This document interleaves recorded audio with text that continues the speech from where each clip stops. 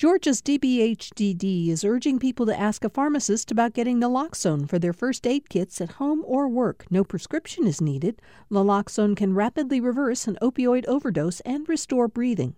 Opioidresponse.info. This is Georgia Today, a production of Georgia Public Broadcasting. I'm Steve Fennessy. It's Friday, August 28th, 2020. Take three. On the 25th season of Major League Soccer, a new look at Atlanta United back at Mercedes-Benz Stadium for the first time since March 7th. 168-day absence from this stadium. It does feel strange. The story of the tumultuous Atlanta United season, from Joseph Martinez's injury to the disruption caused by the pandemic, to the team's decision this week to refuse to play a game against Miami in solidarity with the Black Lives Matter movement, well, it really begins last year, when the front office brought in a new coach to succeed the departing Tata Martino, who had led the team to an MLS Cup championship in 2018 in just the franchise's second season. Keep in mind that the MLS Cup represented the first Major League Sports championship for an Atlanta franchise since 1995, when the Braves last won the World Series.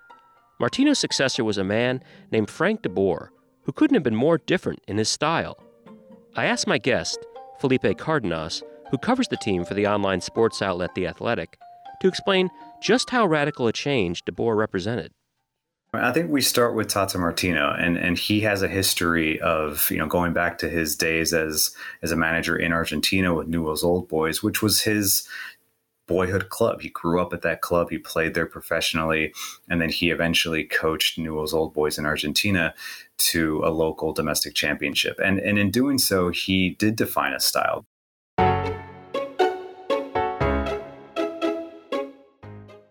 A lot of times people talk about a high press, and what that means is you're going to challenge your opponent. If they're on the ball and they're in their own half of the field, you're there trying to recover the ball because you're closer to their goal, and you recover that and you're going to create a chance. I think that's what defines Tata Martino's style, pushing his team into the opponent's half at all times, fighting for those balls, for the second balls, for the 50-50 balls, and then attacking it with numbers. And he did that here in Atlanta, and it worked. In front of a record crowd at the end of a record-setting year, Atlanta United, in just their second year of existence, have won MLS Cup. They won the 2018 MLS Cup. Right, let's hear you again, ATL. Oh, Tata Martino. Tata Martino, folks.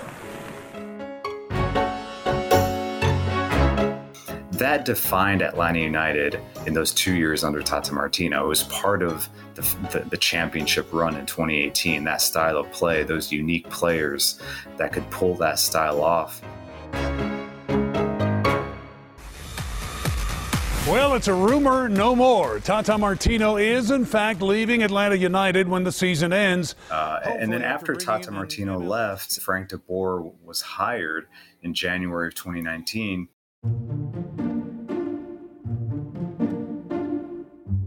So in their second year of existence, they win it all. What kind of pressures did that put on Frank DeBoer? Now, Frank DeBoer, in his own right, was an accomplished manager coming into this job with Atlanta United. I'm very excited to be here. Here's Frank DeBoer speaking to the media in January of 2019 after being announced as Atlanta United's new head coach. Of course, the ambition that they have, they just started 2 years ago in MLS, and what they already achieved right now, it's incredible. So they have to do something good here. So, and that's from the start, I had that feeling that I can focus on the one thing that I'm very good at, and that's the football side. Of course, managing side is also very important.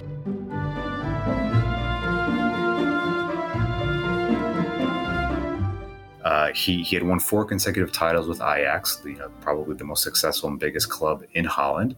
I think the differing philosophies is where the marriage between Frank DeBoer and Atlanta United really never worked out, because the players were committed to that previous aggressive attacking identity. Frank DeBoer, even though he said it himself, I want to score goals, I want to attack. Sure. The way he wanted to do it was just different. And I think he wanted to set up the team more defensively, make sure that they were strong defensively. There wasn't a lot of high pressing, like I explained before. They kind of sat at the midfield stripe and waited for their opponents to come at them, which was just a completely different way of playing for these players. It got more methodical. Possession became this buzzword around Atlanta United for the first time in a long time. I mean, Atlanta United under Tata Martino possessed if they felt like they had to, but it wasn't something that they said, we're going to go into this game and try to keep the ball more than our opponents. Frank de Boer would point to possession stats and actually say, we held the ball for 79% of the time, and that was something that was important to him, but they weren't creating chances, they weren't exciting, a lot of ponderous play, a lot of methodical possession. And yet, despite his different coaching philosophy, de Boer brought them to the brink of a second consecutive MLS Cup appearance. They got to the Eastern Conference Finals at home against Toronto last year. The Eastern Conference Final between Atlanta United and Toronto FC in front of another packed house here at Mercedes-Benz Stadium is underway. Atlanta United plays one of the best games that they've played all season. But Joseph Martinez misses a penalty kick that I think would have won that game for them. And in the end, Toronto advances to the finals. Final whistle, they're back. Toronto FC, for a third time in 4 years, have won the Eastern Conference Championship. Atlanta United misses out on that huge opportunity to host their second consecutive MLS final here in Atlanta. So it was a big miss. It was something that I think still internally at the club, they still think about. I think it still sits with them that they did not get that done.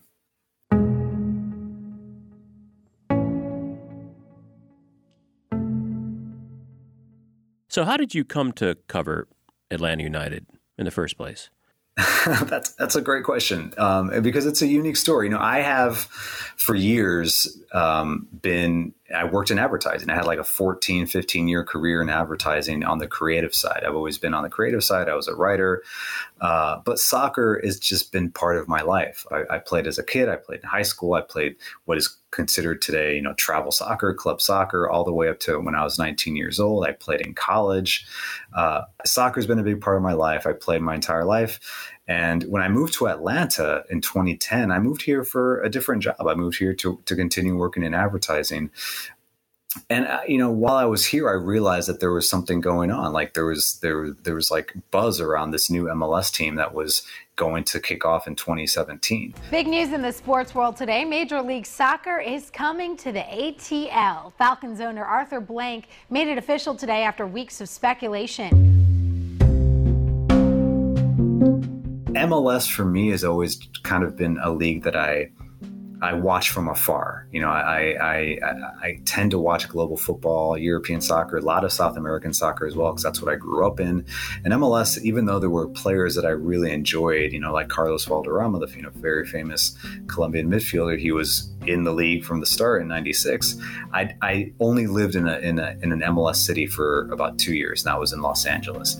Went to a few games, was never a huge fan, but I get to Atlanta and I see, this could be big. They're going to bring in a big coach. It sounds like they want to win right away. There's a lot of, Arthur Blank is involved. There's going to be this new stadium. It sounded different.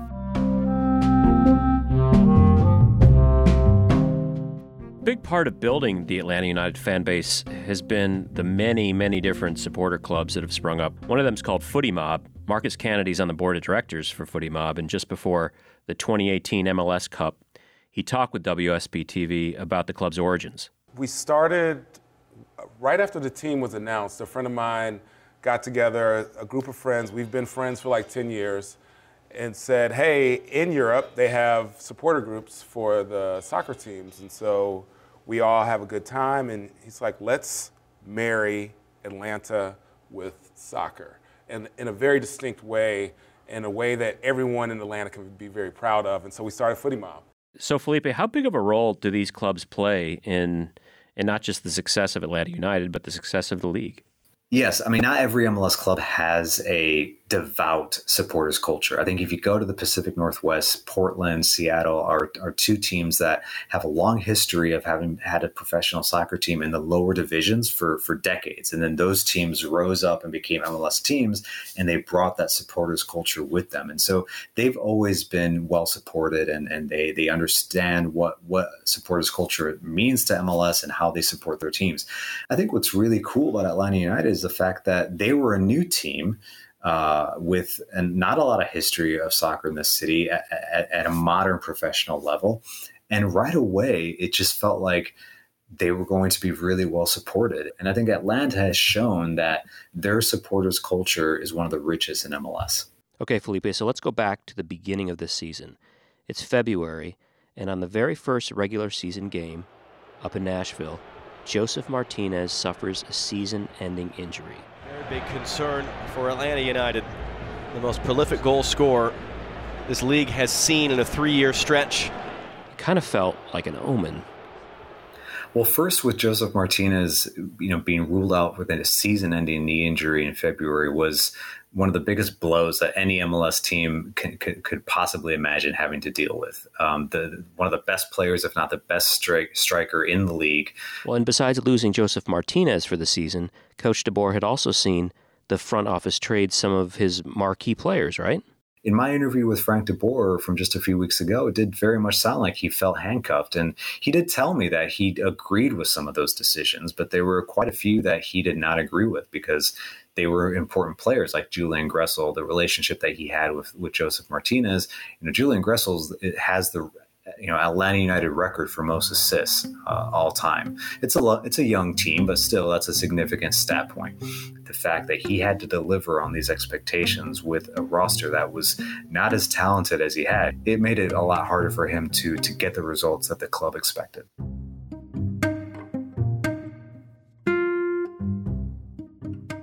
When we come back, how Atlanta United players face the prospect of returning to play in the middle of a pandemic, how their performance led to the firing of their coach, and the decision to refuse to play on Wednesday of this week. This is Georgia Today.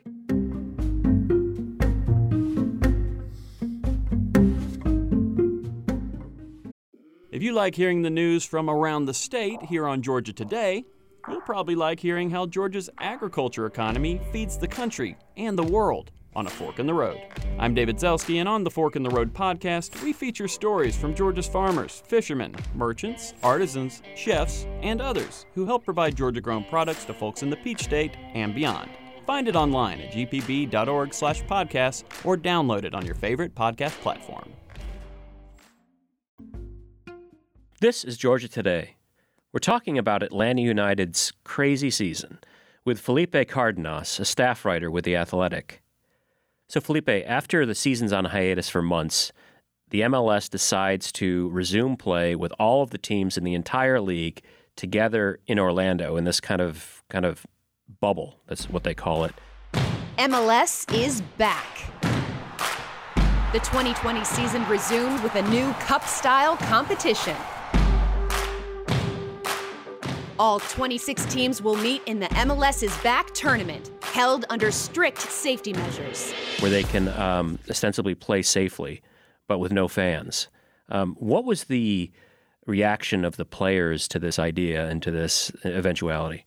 Yeah, I remember that day, March 11, 2020, when the NBA they canceled their season. And I think we all understood as reporters covering soccer in America that this was going to affect the sport in North America radically and drastically and in bad ways, because this is a league that relies heavily on the on-product, in-game product. As opposed to, say, TV revenue? Is that what you mean? Yeah. As opposed to TV revenue. There still is not a TV deal for MLS. It's something that will be happening in 2021. And so much of the league's success and income really comes from the gate and fans going to the games. And it's very much that type of experience.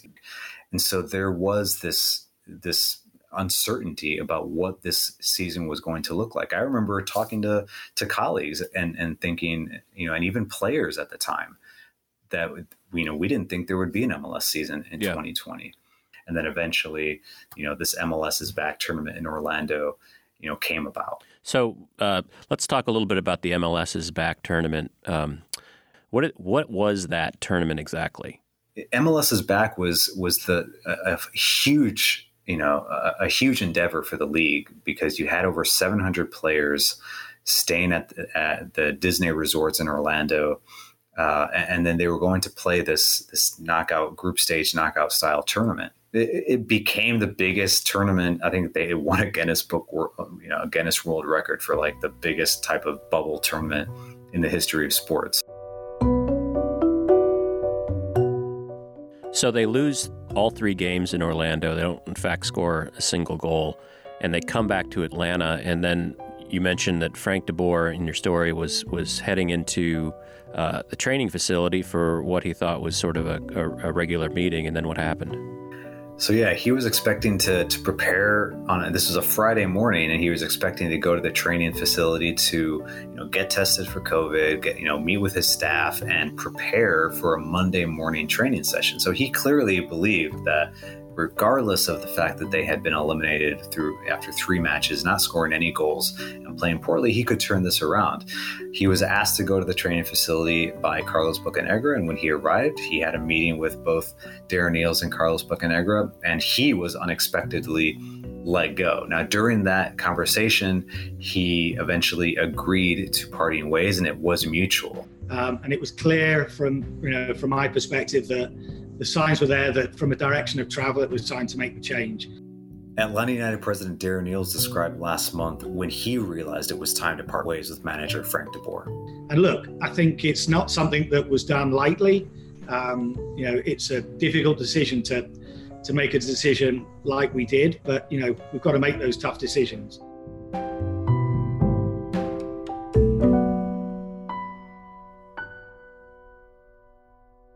So Frank de Boer is replaced with interim coach Stephen Glass, who was at that point head coach of Atlanta United 2, which is sort of like their AAA team.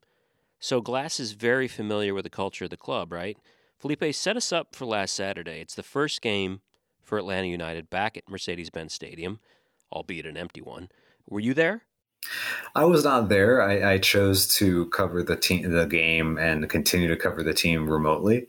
The way Atlanta United approached it, I think, in a unique way, is that they did pipe in sound during that match against Nashville, which were crowd chants, like Atlanta United supporter chants. Take 3. On the 25th season of Major League Soccer, a new look at Atlanta United back at Mercedes-Benz Stadium for the first time since March 7. 168-day absence from this stadium. It does feel strange. The Five Stripe faithful, you are missed. Clearly not playing in front of their fans was, a challenge for them emotionally. In terms of playing at an empty Benz, it certainly had a strange feeling to it. Here's Atlanta United captain Brad Guzan describing what it was like to play in that stadium without the 70,000 screaming fans. We missed our fans tremendously. I think they know what they mean to us. We certainly know what they mean to us, but we know that they're with us from start to finish, and hopefully it won't be too long before we're able to have them back cheering us on in person.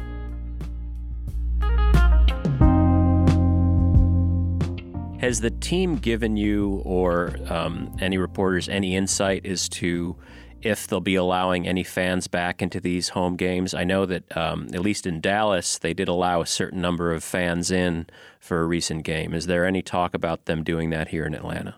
Atlanta has made the decision that in this first phase, so these games from August, all throughout August, there will not be any fans at Mercedes-Benz Stadium. They've also sent out a press release saying that Phase 2, which is undetermined, but what they expect to be a Phase 2 of additional games throughout September, if those games happen, Atlanta United will not have fans either. So I think that says a lot about the the state of COVID-19 in Georgia. The fact that the mayor of Atlanta has also been very critical of the way that the state of Georgia has managed the virus. And that's what the league said, that the teams would have to get together with their local governments, with the CDC, follow protocols, and make that decision. Clearly, Atlanta United has made a decision based on the current state of the virus here in Georgia. So, Felipe, last Saturday, Atlanta United resumed its season at Mercedes-Benz Stadium, won 2-0, and then this past Wednesday traveled down to Miami to face off against Inter Miami. What happened? It's a developing story, and one that at The Athletic we're still working on to provide a better timeline. But what we do know is that hours before kickoff, before that 8 o'clock kickoff on Wednesday night between Atlanta United and Inter Miami, the Milwaukee Bucks and the rest of the NBA, the WNBA, and even some Major League Baseball clubs and games were canceled in a sign of protest regarding the police shooting in Kenosha, Wisconsin, of Jacob Blake. I know that Atlanta United has, in the past months, they've worn Black Lives Matter shirts. They've expressed solidarity with that movement. Do you know, in terms of when the idea specifically for this came about, to just not play? Yeah, I think two things. One, the Black Lives Matter movement as it relates to Major League Soccer, I think is a big part of this story, because at the MLS is Back tournament, that movement really, I think, took off league-wide. And it was in response to everything that's been happening around the country in regards to systemic racism, police brutality, even police shootings and police killings.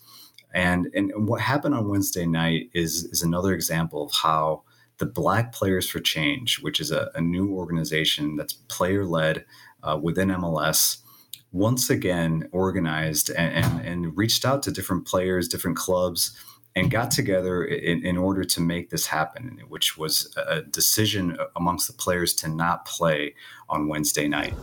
You're seeing live images inside Inter Miami CF Stadium on an incredibly emotional evening across the country and the world. Both Major League Soccer and Atlanta United releasing a statement, again, condemning racism and social injustice after the shooting of Jacob Blake. The game is not going to go ahead this evening between Inter Miami and Atlanta United.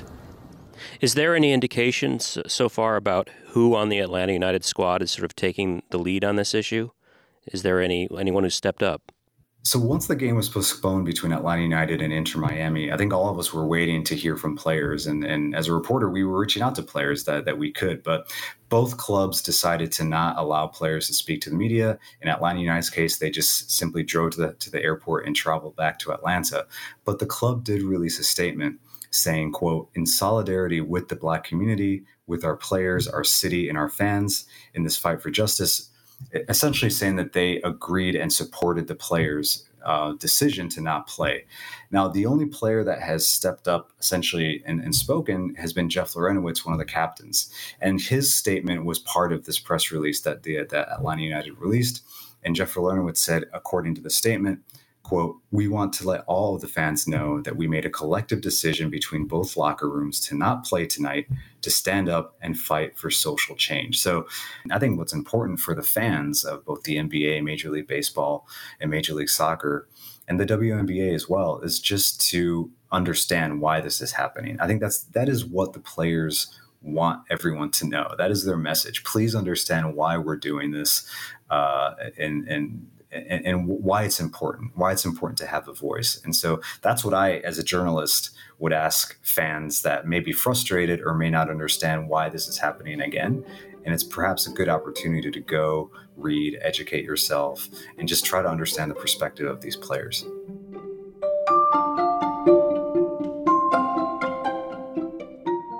My thanks to Felipe Cardenas, a staff writer at The Athletic. Atlanta United's next game, at least the next one that's scheduled, is this Saturday afternoon, August 29th versus Orlando. No word yet on whether it will proceed. I'm Steve Fennessy. This is Georgia Today, a production of Georgia Public Broadcasting. You can subscribe to our show at gpb.org/Georgia Today, or anywhere you get podcasts. Please leave us a rating and review on Apple Podcasts. Drop us a line at georgiatoday@gpb.org. Our producer is Sean Powers. Thanks for listening. See you next week.